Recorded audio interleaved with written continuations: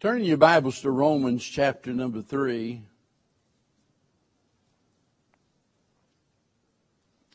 There's a sense in which we could say that man's greatest need, have you ever thought about man's greatest need? Well, we'd have a lot of different ways to answer that, but there's a sense in which you can say man's greatest need is to see his need. And, you've heard me say that you can't get a person saved until they realize they're lost. And as long as a person thinks that he's okay, then he doesn't have any hope of ever getting any better. And that's why the book of Romans is so very important, because Paul comes out with both barrels blazing.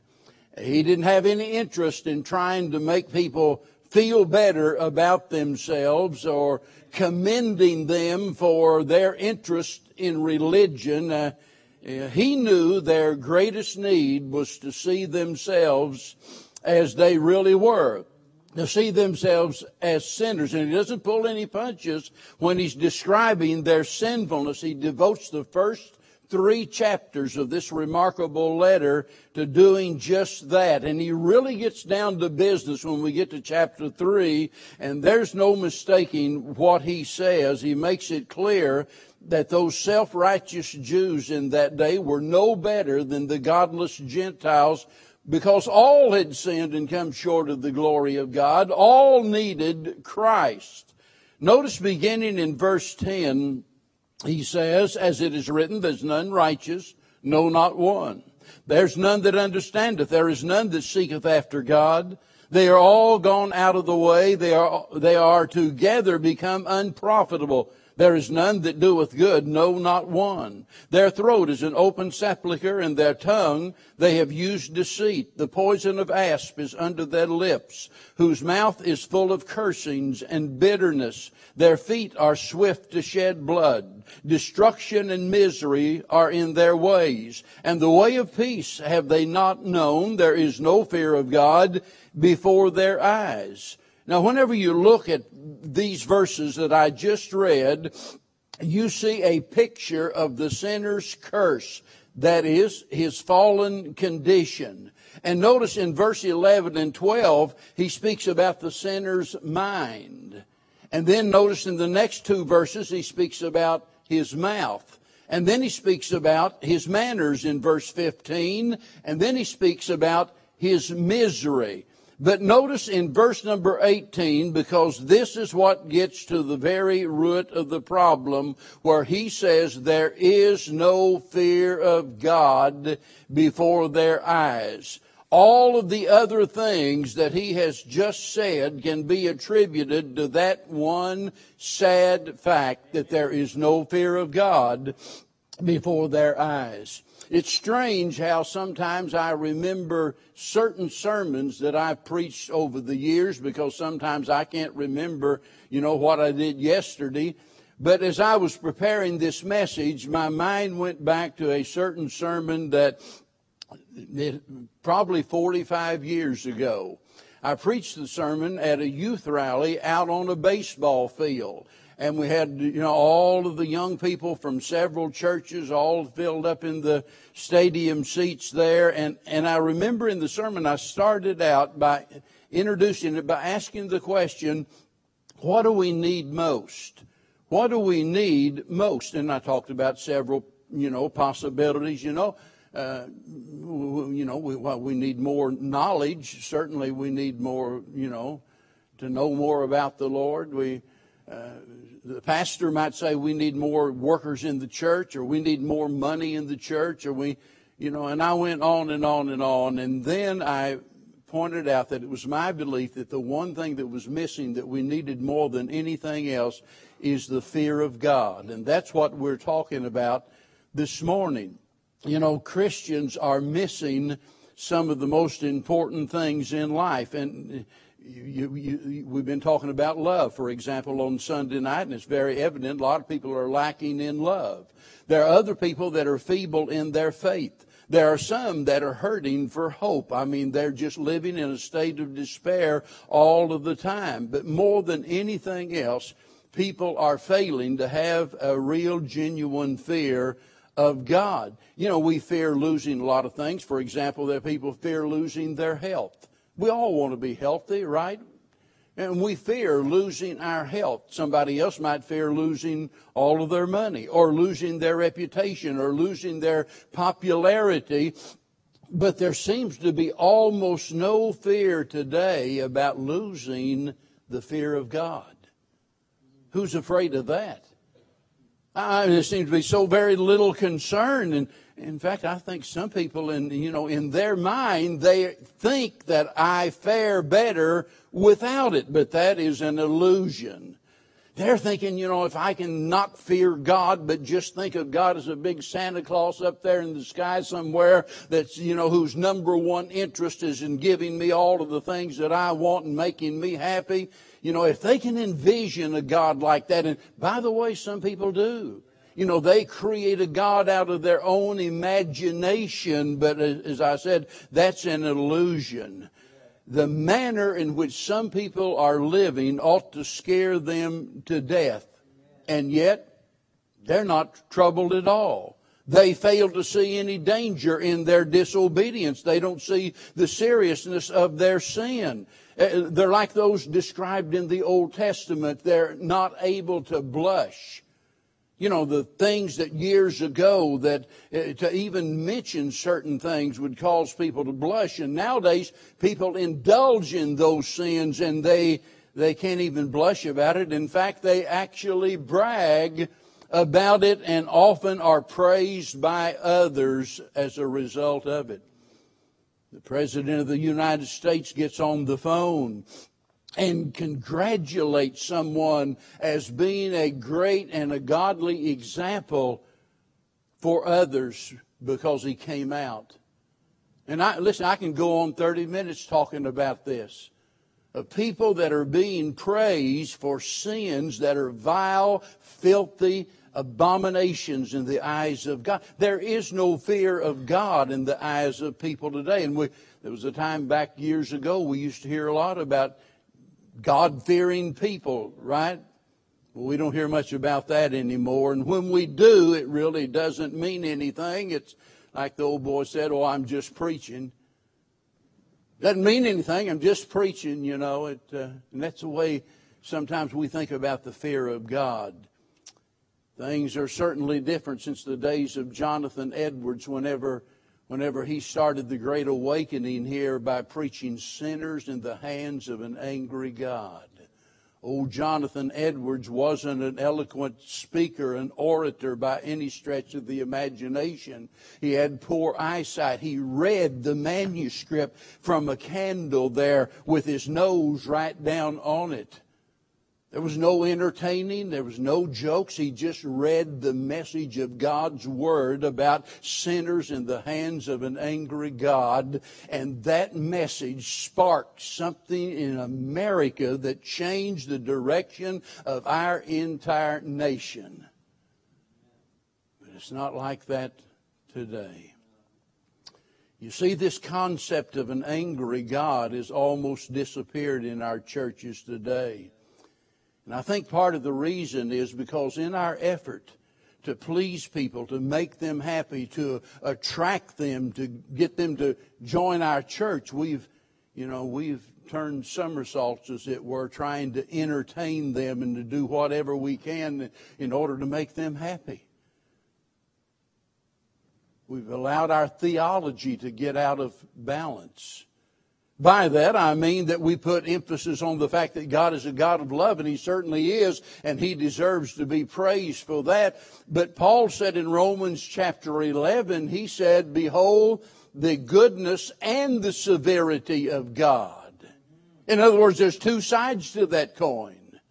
We need to think about God as a God of love, but we also need to think about the fact that God is holy, and because God is holy, He is also a God of wrath who is to be feared. Nearly 300 times in the Bible, it speaks about the fear of the Lord. So I can't preach the Bible without preaching about the fear of God. I said at the beginning, I'm not sure exactly where I'm headed with this. I know what subject I'm talking about, but there's so many things, so many factors, so many different things that could be said about it that it's hard to know what to weed out and what to talk about. It's so easy to focus on the goodness of God. Our mind's just overwhelmed with all of the good things that God does. It's no wonder we sing, "Thank you, Lord, for saving our soul." And the Bible says the goodness of God is what leads us to repentance. I mean, we can't do without that. It's important. But it's a whole different thing whenever we think about focusing on the fear of God, and that's where we're at this morning. We could approach it in a lot of different ways. I could divide it up. I could talk about the definition of the fear of God, that it is not a servile type of fear as we normally think of it. For example, I could say that, that I feared my daddy, but I wasn't afraid of him. Some preachers, on one hand, they say, well, when it talks about the fear of God, that's just having a reverence for God. It doesn't mean you're really to fear him, but they're wrong. Because it also means, in addition to a reverence for him, it means a dread of disappointing him also. Because God's not playing games. We could speak about the definition and the demands that are involved and the dividends of it and on and on. So as I said, I don't really know where to start. I think about, and I've done this, I've gone through the Bible and I've preached a message where I took all of the different verses that are mentioned in the Scripture about the fear of God and constructed an outline to where it talks about what happens as a result of it. Let me just read through some things just for a second, and then I'll move on.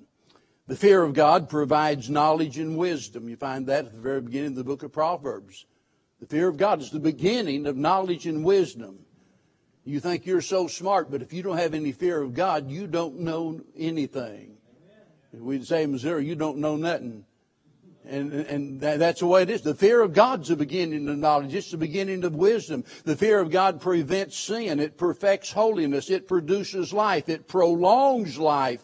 It provides security. It prompts blessings. It pictures humility. It purifies our thoughts. It proclaims respect. It proves our love. It precedes worship. It promises peace. And I'm going to just stop there. I could just keep going. We could just talk for an hour on any one of those given points there. And I'm afraid if we get, involved in all of that, you'll be so distracted that you will miss the main point that I want you to get this morning. And I don't want you to leave here this morning without being impressed as to the seriousness of this matter of fearing God. And when it's lacking, when it's missing, what great trouble that we're in. I want you to realize that everything rises or falls on our fear of God. And the problem isn't with us knowing that. You've read your Bible. You've attended Sunday school. You've heard preachers preach about the fear of God. The problem's not in knowing that. The problem is in doing that.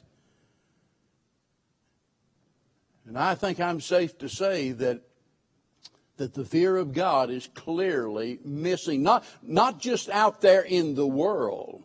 Not just whenever the President of the United States picks up the phone and congratulates somebody for coming out and bragging about their sin. No, I'm talking about even in our churches today. There's so very little concern about this matter of fearing God. And I think about America, I've got to say, absolutely there's no judgment that could come against us that would surprise me, because we deserve it. Now, I love America as much as anybody here this morning. I love this nation. I thank God for our heritage. I love it with all of my heart. I try to respect it in every possible way. But I'm telling you, if we got what we deserved, we'd get wiped off the face of the earth tomorrow, because we're a bunch of murderers, murdering the little innocent unborn babies, and in addition to that, all of the other vile sins that we promote and brag about in our society today. It wouldn't surprise me, not only because of what I see, but because of what I know based on the Bible. I look back through the Bible and see all of these examples of people that feared in regards to fearing God. I think about Abraham whenever he lied. And if you go over there and read the story in Genesis chapter number 20, you'll see at the root of his problem was the fact that he didn't fear God. And in fact, he lied about Sarah, and it created a world of problems. And his explanation was, because, I'm among you people, these ungodly people. He said, I thought I was among people that had no fear of God. Do you get what he's saying? He's saying, in essence, I thought I was like the rest of you. In other words, it's okay. My behavior is okay because of the society that I'm in. Oh, yeah, I'm going to explain my sin away because saying, well, everybody's doing it. It's just that, nobody else fears God. I thought it'd be all right if I didn't. You'd have thought if anybody knew better that it would be Abraham, but he didn't. Then you go on and you think about Absalom, for example. And boy, you'd think if anybody learned their lesson about the failure to fear God, Absalom would have, right? Because after all, his daddy, David, committed a horrible, terrible sin that brought a curse upon that family forever. Not only did the child die as a result of it, but there was a curse upon the family. And instead of Absalom learning from that, what does he do? Out of a lack of fear for God, he rebelled against God's appointed king, his daddy. And then the judgment of God came upon him. You remember the story, right? He's out there mustering his army together, and they're going to overthrow his daddy's kingdom. And as he's going under a tree, his long hair got caught in the bushes, and like old Brother Roloff used to say, and the mule walked on. Yeah. And he hung there until he died. Why? No fear of God. I think of Ananias and Sapphira, for example, in the New Testament. Boy, there was a great revival, you could say, going on in the church. I mean, everybody was excited, and the Holy Spirit had empowered them, enabled them to speak in other languages not naturally acquired. There were souls being added to the church every day, 3,000 saved on one day, on the day of Pentecost. And all of these people are excited, and they're selling what they've got, bringing it to the church so they can distribute to meet the needs of God's people. Ananias and Sapphira, they feel like, well, I don't know exactly how they reason, but they thought, we need to do our part, and we've got some property. Whereas in Cyprus, I believe it was. Anyway, they made a commitment. They said, we're going to sell our property, and we're going to give it all. And they sold the property, evidently got a good price, and they decided they were going to keep back a part of the price of the property for themselves. Now, look, God didn't tell them or command them to do that, but they promised they would. And then they kept back a part of the price, and God killed both of them.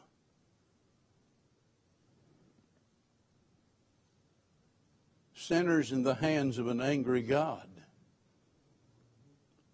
Whenever we lose the fear of God, we are in dangerous territory. And if there was ever a time that we see that lack of fear, it's today. We see it, like I said, not just out in the world, but we see it in the churches. We see it among people that are professing Christians. And even though they're professing Christians, they do exactly what the world does. They dress exactly what, immodesty in our church. Let me change that. Immodesty in this church today stinks. Some of you need to learn how to dress and put on some clothes and act decent. Some of you husbands need to grow a backbone and stand up and say, you're not wearing that to church. Thank you, back to whoever that was. I just mentioned that, and I could mention 11 other things. I'm telling you, there is something wrong with you folks if you cannot see the lack of fear of God today in our church. It's everywhere.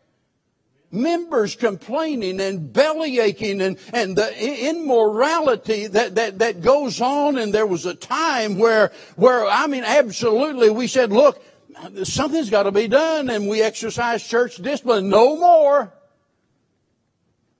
Just get knocked up, have babies, go on your merry way, and act like everything's okay. You ought to be on your face down here before God, begging that He would not only forgive you, but He wouldn't kill you.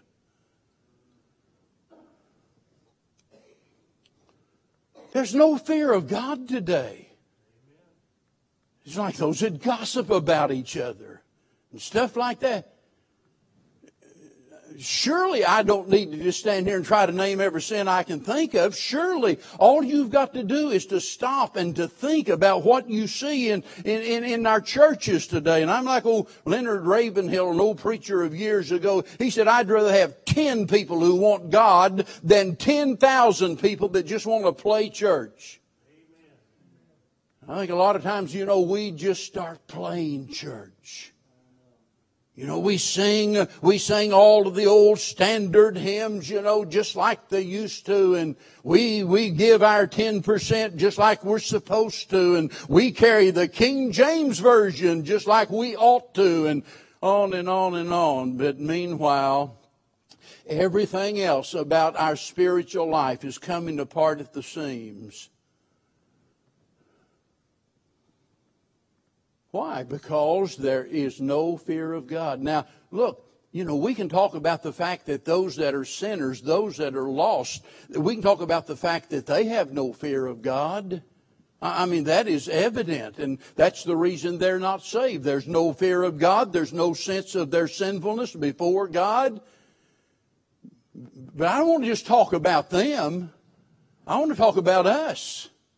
It doesn't do me any good to stand up here and talk about how bad it is out there in the world and how horrible Hollywood is and all of that other stuff. What good does it do for me to talk about that?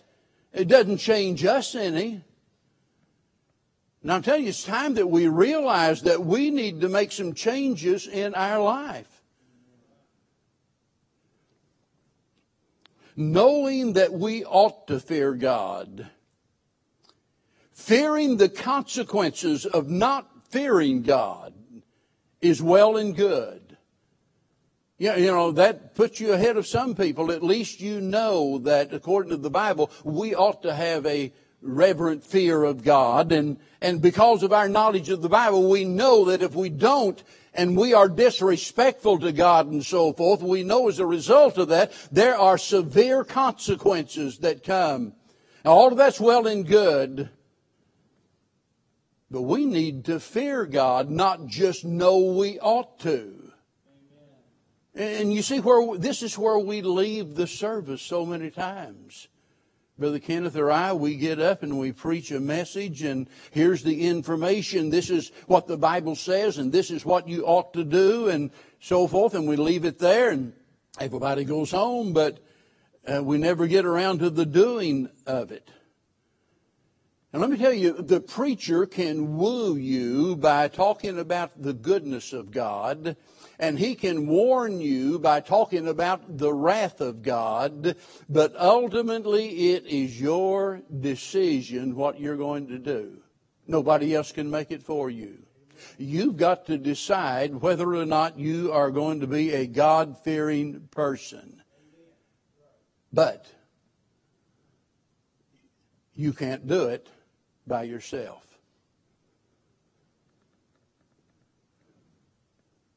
You'll never become a God-fearing person unless you make that decision. But I'm telling you that mere human will, making resolutions, deciding that you're going to do something is never enough.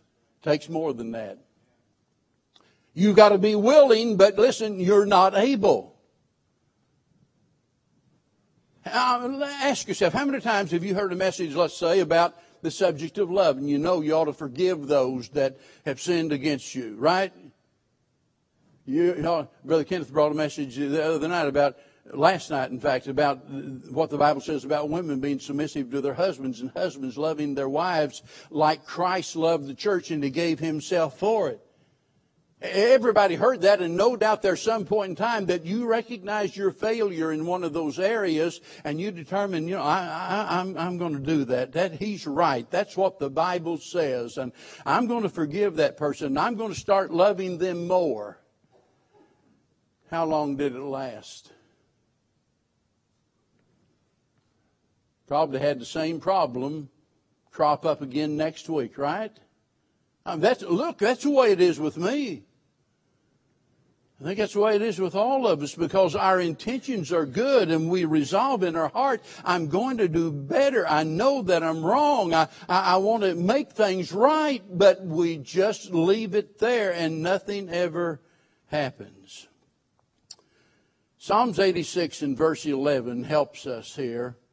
The psalmist said, "Teach me thy way, O Lord." And then he says, notice, Lord, you teach me, help me to understand. And he says, I will walk in thy truth. Okay, that's right where we're at this morning, right? We've looked into the Word of God. We see that we ought to fear God, right? And hopefully we've resolved in our heart that we want to be a God-fearing person. But he doesn't stop there for good reason. He goes on and he says in the very next part of that verse, unite my heart to fear thy name. And that's why I said mere willpower is never enough, folks. We need the aid of the Holy Spirit to enable us to do what the Word of God commands us to do. Now you see, the psalmist discovered here what his need was. He discovered that he has been distracted. There is a disconnect somewhere. He has a divided heart regarding the fear of God. And notice, there's a desire for him to change. And as a result of that desire, he prays to the Lord. He says, unite my heart to fear thy name. He wanted things to change. And he knew he couldn't do it himself, that only God can do that.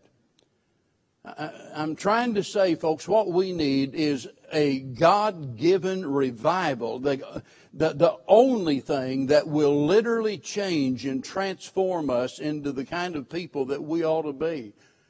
You know, we can go on, having church. We can go on. We can watch the attendance grow and rejoice in that. I don't know. Maybe you're satisfied with that. I'm not. I want to see God do everything God wants to do in this church. I want to see this church as a perfect example, as it were, to every other church in this community. And the only way we can have a revival like that literally changes us is for God to do it. And that's why he said, Lord, unite my heart to fear thy name. There's a disconnect, and I need to get back in communion, as it were, with you. Let me tell you what the problem is in our churches today. We have too many disabled Christians. I'm not talking about those of you that are walking with the cane like Brother John or Brother Warren back there in the wheelchair. I'm not talking about that kind of disability. I'm talking about disabled Christians in the sense that we depend on the effort of the flesh and the brilliance of the mind and our natural abilities to do everything without realizing that it's not by might, it's not by power, but it's by my Spirit, saith the Lord of hosts. You go back to the book of Acts and you wonder what in the world happened there. To think about that early church and the impact that it made. People were added to the church every day. Well, I get excited whenever we see someone added to the church. One time a week, we'd gone every week of the year. We're having people baptized till last week, and that's exciting. Thank God for that. And people have been saved, and thank God for that. That early church, they had people saved every day.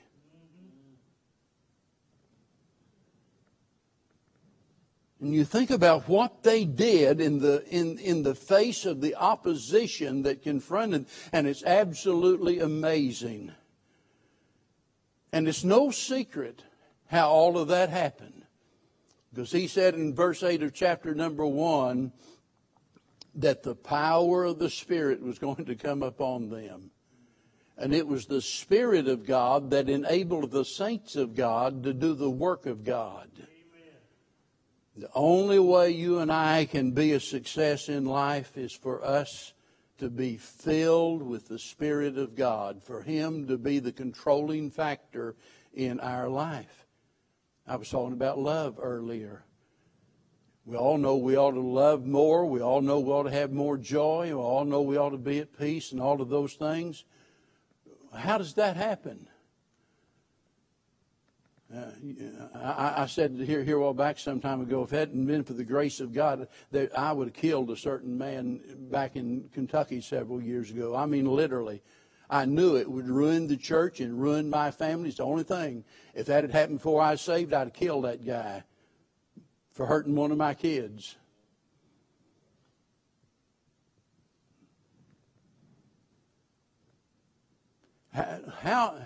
How in the world can we control ourselves from those urges? How can we love the unlovely? How can we have joy when everything in the world seems to be falling apart? How can you have a joyful attitude? How can you be at peace?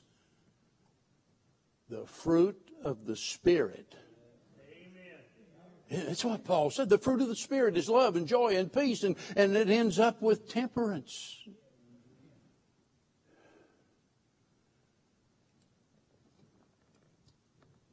I beg you, whatever you do, don't just dismiss this and with a wave of your hand and walk out of here today thinking, well, yeah, the preacher's right. I know what he said was true, and I need to be more of a God-fearing person. I'm trying to get you to see how important, how dangerous it is for you to go out that door and to go your way without any fear of God in your heart.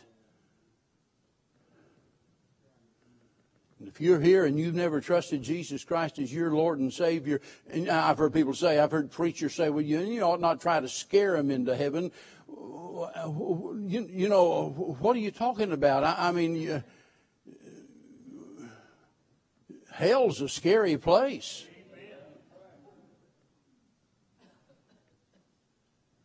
You ought to be scared to death if you're here today and you've never received Christ as your Savior. You are one heartbeat, one breath away from a devil's hell. And the only thing in this world that can help you is the shed blood of the Lord Jesus Christ, who died on the cross to save you. That's all. Nothing else. And if you're here today and you're a child of God, out of the will of God, one of those disabled Christians, and you are operating according to the flesh instead of the Spirit, I want you to know you're in trouble. David was a man after God's own heart, the Bible says. But because of David's sin, his baby died. If God would take David's baby, don't you think God won't take your wife or your husband or your kids or your parents? If that's what it takes to wake you up. God, give us a revival like that.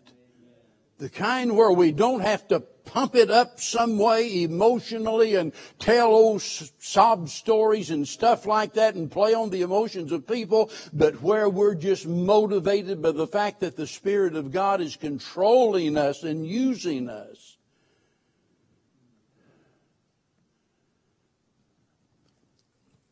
We started a church in Missouri several years ago, and I'll never forget that experience. Because God, it was just amazing what God did. We didn't have any property. We finally, after we lost our little rented building, we chopped down trees and we met under a brush arbor.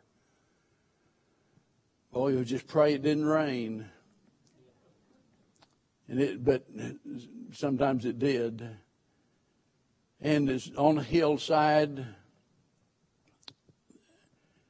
But the great thing about it is there were people saved there every week. And I mean, we go week after week after week. I'm not talking about people joining the church. I'm talking about people getting saved. I'm talking about those old hillbillies back in there, dairy farmers and people like that hadn't been to church in years. And some way or another, God was just working on their heart and people getting saved.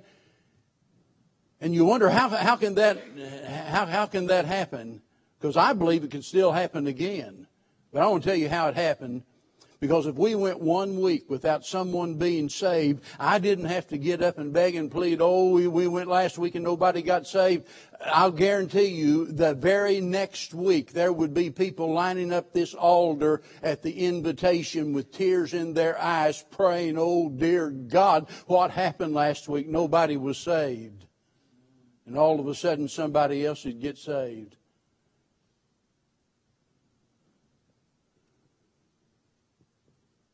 I don't know about you, but I've just got to believe that since God hadn't changed, God could do the same thing today if we get that serious. But I can't make it happen. Brother Kenneth, he can't make it happen, and neither can you, folks. We just need God. We need God. And the only way we can have the right attitude about God, that is that fear of God in our heart that motivates us to do the will of God. The only way is for us to surrender ourselves to God and quit playing games. Let's all stand together. Father, I pray this morning that you'll speak to our hearts, and as much as we want to see things happen, as much as we want to see sinners saved, as much as we want to see the church grow, as much as we want to see people healed, as much as we want to see needs met, we realize, Lord, that we're like helpless little babies in a crib, unable to even go about and to do the things that our heart desires. And Lord, we come before you this morning as helpless little children, just begging and pleading for your will to be done in our lives. And forgive us of the times that we sing how great thou art, and yet we treat you like a junk dealer down the road somewhere. Forgive us, Heavenly Father, of those many times that we sing Amazing Grace and then turn right around and flaunt our sin in your face. Speak to our hearts today. Change our lives. Don't let us leave here the way we came, regardless of how good we think we are. May we leave here better than we've ever been. But we pray in Jesus' precious name. Now as we